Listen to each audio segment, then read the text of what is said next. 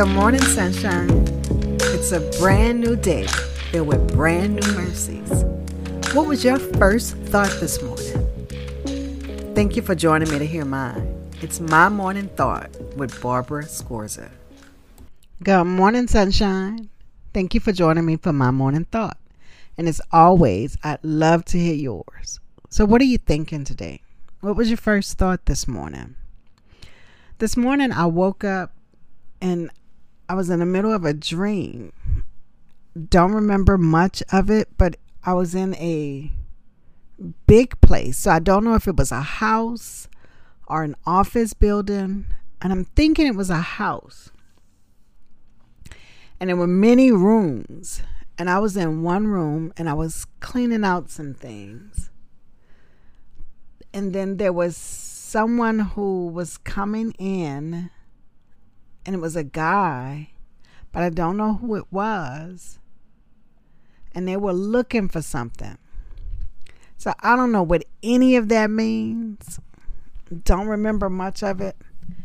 But my first thought was, make it count. So as I'm thinking about, so how does that make sense? Where's the correlation there? So I'm thinking about whatever this house or this building that I was in my dream. And then I woke up and I'm, missing my kids. My kids are all grown and I'm missing my kids. And I'm thinking about how you have to make it count. And tomorrow would be my son's 43rd birthday if he were still alive, but he actually died in 2011. So again, thinking about making it count, like we don't know the day or the time, and things happen so quickly, like just in a moment, like in a twinkling of an eye, things are different. Like what was isn't anymore. So just thinking about making it count. Whenever I start feeling sad about not being with my kids or my kids not being here and, they're being, as far as I'm concerned, all over the world, I remind myself that instead of living in what was, that I should be living and grateful for what is. This week was the first week of school in our school district, and we had our first football game. It wasn't our regular season game. It was a benefit game, but the first football game of the season. And I went to the football game. Now that I used to think that was weird. When I first got here, Friday nights, people are at football games. It didn't matter if you had kids there or not. They were at football games. That was a thing to do. And I don't know, I found it weird, like not having a real connection to the game. But I mean, it's a small town. Everybody knows everybody, so they're all connected. So there is a connection. And getting to go to the games and watch the kids. I think about people in ministry going to the game and watch the kids play or perform or whatever it is that they're doing, because so many of them see those kids through the week through ministry, or see those kids through the week or see them rather on Sundays in ministry. So it just a family thing here. People bring their kids out to the game, and it just sort of feels like a safe environment. Now, things have changed from when I first came here. And, you might have to keep your eye on your kid a little bit more. But when I first came here, especially coming from a big city to this small city, it felt like everybody was family. Like if I'm here and my kid is here, somebody has their eye on my child. And I'm not telling you go any place and don't watch your kids and expecting somebody else to do it. I'm not saying that. But just saying that it felt more of a family environment. And again, back to, making it count.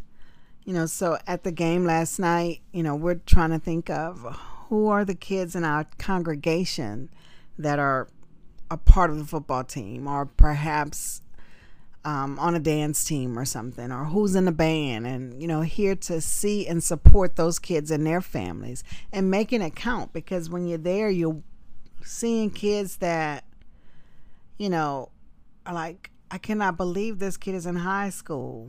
I remember when, or look how big this kid has gotten. Like, I wouldn't have known them if I hadn't seen them with their mom. Or we have to make it count, because the time just flies by. I mean, sometimes in the midst of things, it feels like this will last forever, but it too shall pass, and time just flies by. So we need to make it count. We're not promised that we'll make it to the next minute or the next hour. So in every moment, make it count. I don't like it when I get caught up in everyday things that just become mundane. Like, I'm not building relationships, or I'm not, doing something that, is fun. Now, I understand that there are things that I have to do that I just have to do. They're not fun. They could be monotonous, but they are part of the big picture and are needed. And those things, yes, I get done, but I don't want to get caught up in just doing the next thing and the next thing and the next thing, and then missing out on the opportunities that God has presented. And I think about making every moment count. So even in the mundane things, we're doing it to the glory of God. It's making it count. So I want to encourage you to make it count. Like, I would often say to people that I want to be caught in every moment doing what it is that God has called me to do. So if he calls me home, he's saying, oh, my daughter, job well done. Not, what were you doing in that very moment? Or I'm saying, hey, could you give me like 5 more minutes to clean this up? No, every moment. I want every moment to be a moment that glorifies him.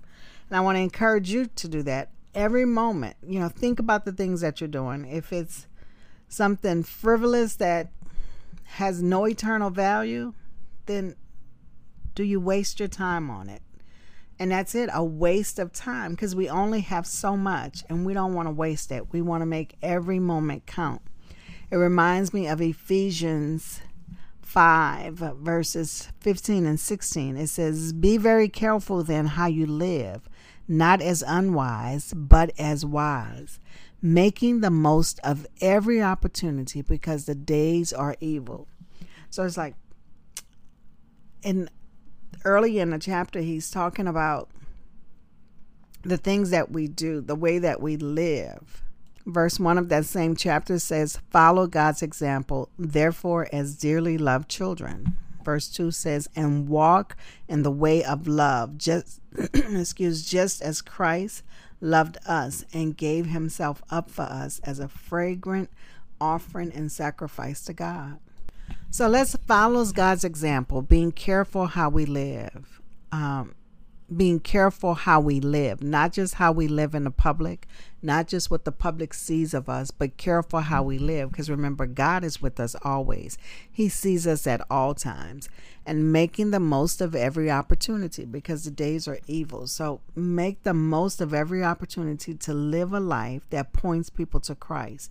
Make the most of every opportunity to let others know that Jesus came, he lived, he died, and he lives again for them, that Jesus died for them.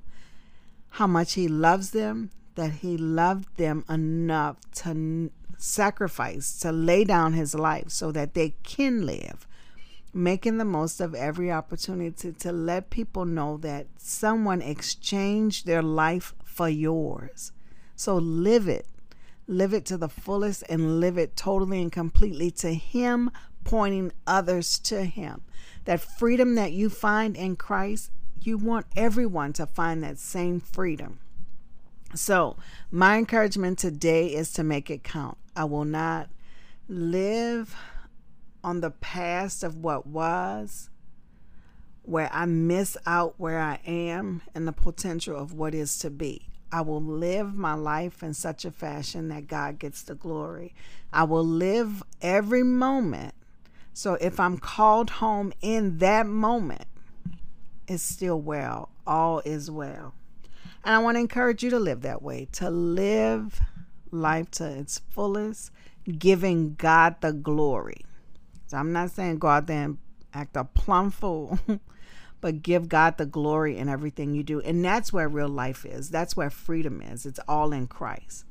Remember verses 15 and 16. Be very careful then how you live, not as unwise, but as wise, making the most of every opportunity because the days are evil. So I'd love to hear from you. I'd love to hear how you're living as wise. And I'd love to know how you're taking advantage of every opportunity. How are you making it count? How are you making your one and only life count for Christ? All right, guys, let me know. Give me a call or send me a text or an email. Barbara@mymorningthought.com, or go to the website mymorningthought.com, Facebook page mymorningthought.com. Remember, there's a number in the description of this episode where you can leave me a message. But I want to hear from you. I want to know, how are you making it count? Have a fantastic day. Thank you for joining me for My Morning Thought. And don't forget, I want to know yours. So leave me a note. And until we meet again, do the right thing because it's the right thing to do. I'm your host, Barbara Scorza, and our music was by Ashat Daniel Yen.